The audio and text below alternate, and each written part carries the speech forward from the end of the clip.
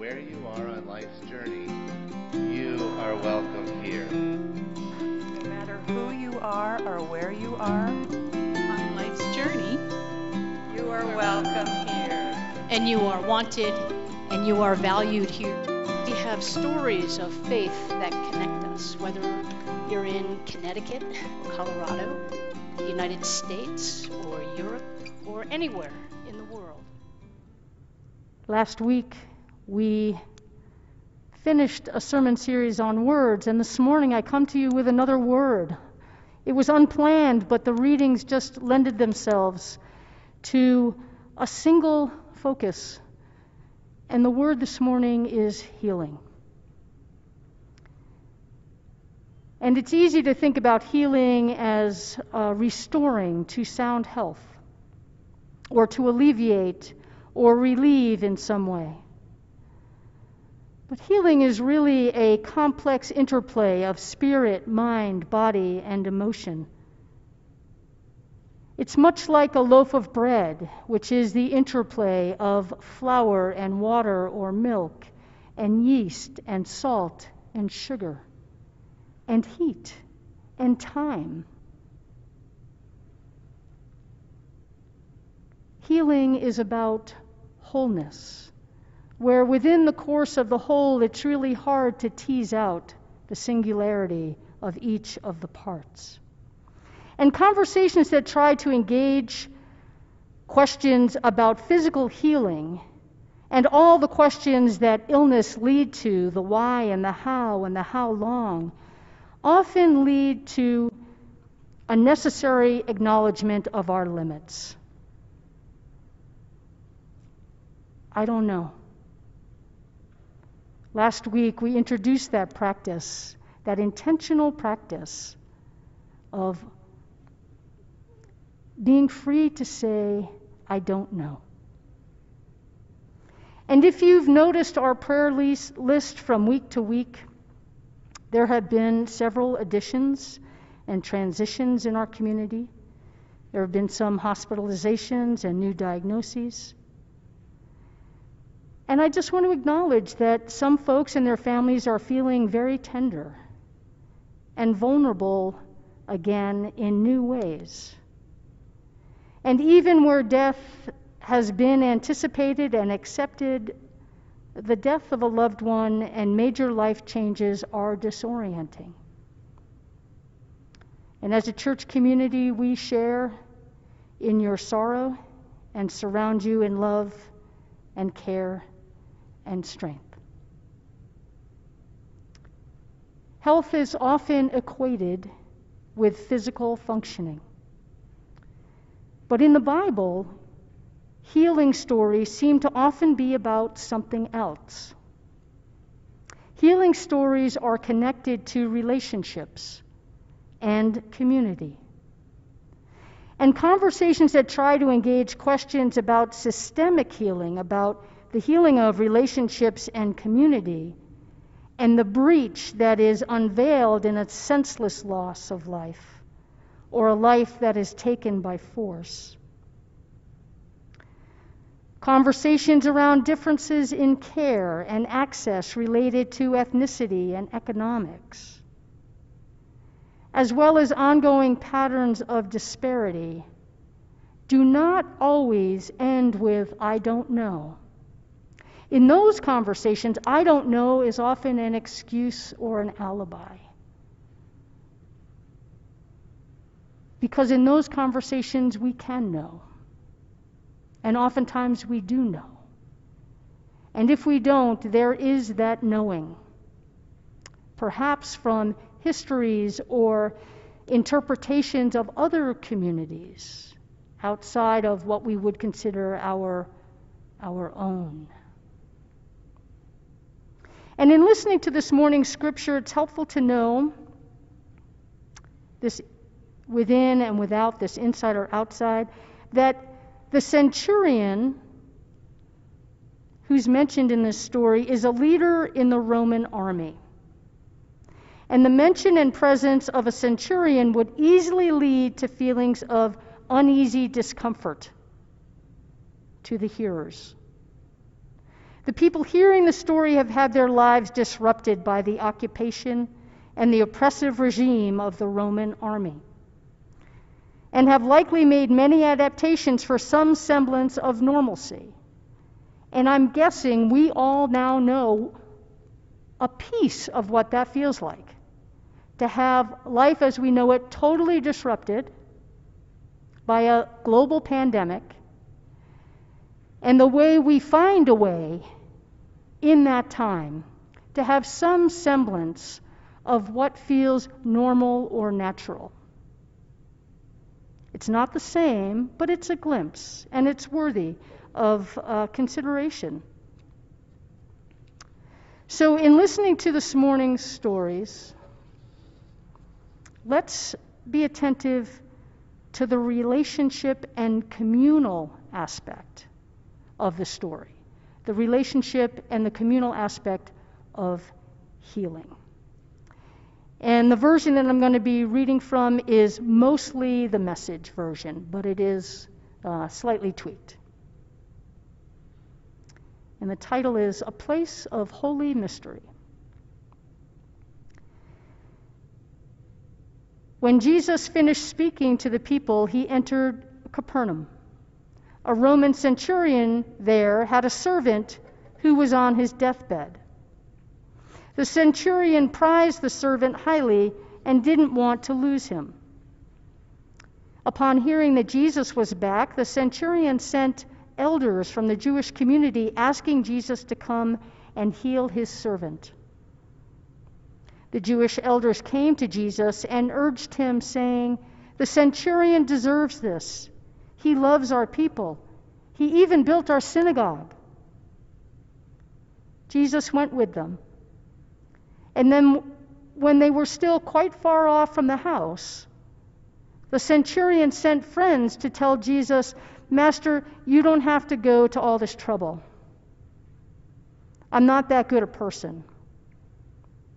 I'd be embarrassed for you to come to my house, even embarrassed to come to you in person. Just say the word, and my servant will be well. I'm a man under authority. I also give orders. I tell one soldier, go, and they go. Another, come, and they come. To my slave, I say, do this, and they do it." Taken aback, Jesus addressed the accompanying crowd, "I've yet to come across this kind of simple trust anywhere in Israel, the very people who are supposed to know about God and how God works."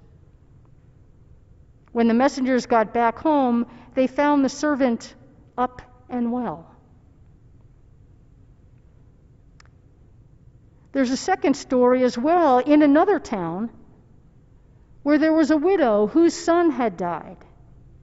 And there was a funeral procession for her only son, and a great crowd surrounded her. No one was speaking on her behalf. There was no request made. But Jesus saw this procession, and he saw that crowd, and he was moved with compassion and stepped right up to the son who was laying on a stretcher. And with his words, her son was miraculously restored to life.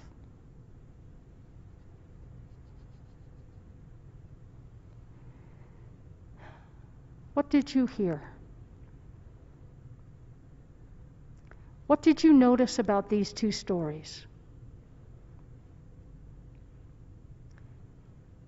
They're very different, aren't they? The first one is about the centurion and his servant, also translated as slave. And neither one of them were seen or heard directly. Elders of the Jewish community were sent. They had an interaction with Jesus, and Jesus was heading to where the centurion and the slave were. And then, as they were on their way, friends were sent with another message. And the translation of Jesus' response to this second message is that he was amazed. The encounter is only through intermediaries. It's like intercessory prayer on behalf of someone else, making the connection between Jesus and the ones who need and are requesting healing. In the second story, the woman and her son are in a very public place, completely visible, surrounded by people. There are no advocates, yet Jesus is moved and drawn to them. In this encounter, Jesus speaks to the son and tells him to rise. The encounter is up close and direct. Now let's go back to that word amazing that Jesus exclaimed in the first story.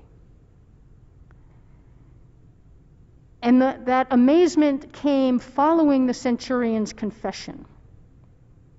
In the Roman Catholic Church, before the communion litany changed in 2011, there was a line that was, Lord, I am not worthy to receive you, but only say the word and I shall be healed. And that's what communicants would say right before they went up and received communion. And in 2011, it was changed to a line that's very close to what our scripture says this morning. Scripture says, Master, I'm not that good a person. I'd be embarrassed for you to come to my house, even embarrassed to come to you in person. Just say the word, and my servant will get well. And what that confession is now is, Lord, I am not worthy that you should enter under my roof, but only say the word, and I shall be healed. There's an immense humility and an acknowledgement of different authorities from a person whose relationship with the community was complicated at best. The centurion was a leader of an occupying force and a force for good in funding the meeting place or the synagogue for the Jewish people. So what is the illness here? And whose ill health is being carried by the slave?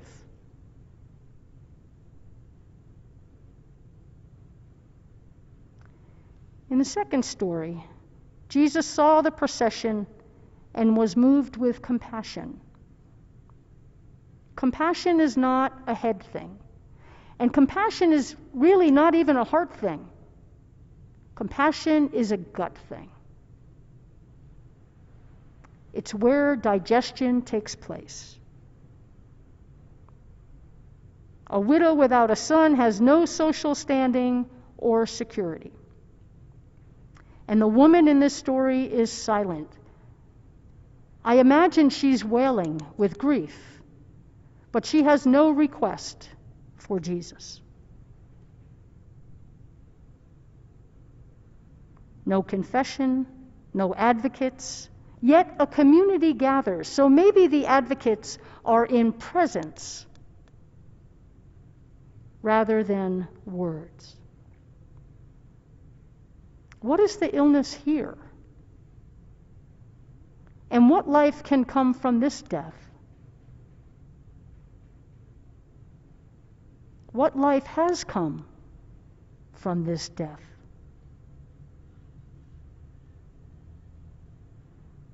Is the person who has been enslaved free? Is the woman who said nothing now empowered somehow by the compassion of Jesus? Are the systems of enslavement and slavery and patriarchy beginning to crumble?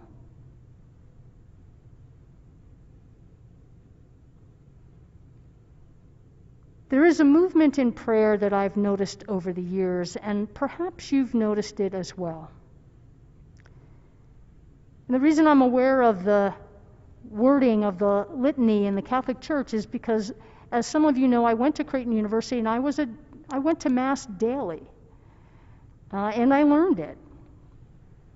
And so the daily recitation of, Lord, I am not worthy to receive you, but only say the words and I shall be healed, over time became, God, I thank you that you have made me worthy to receive you. And by your power and grace, may your healing continue. Both of these prayers can be true and deeply honest.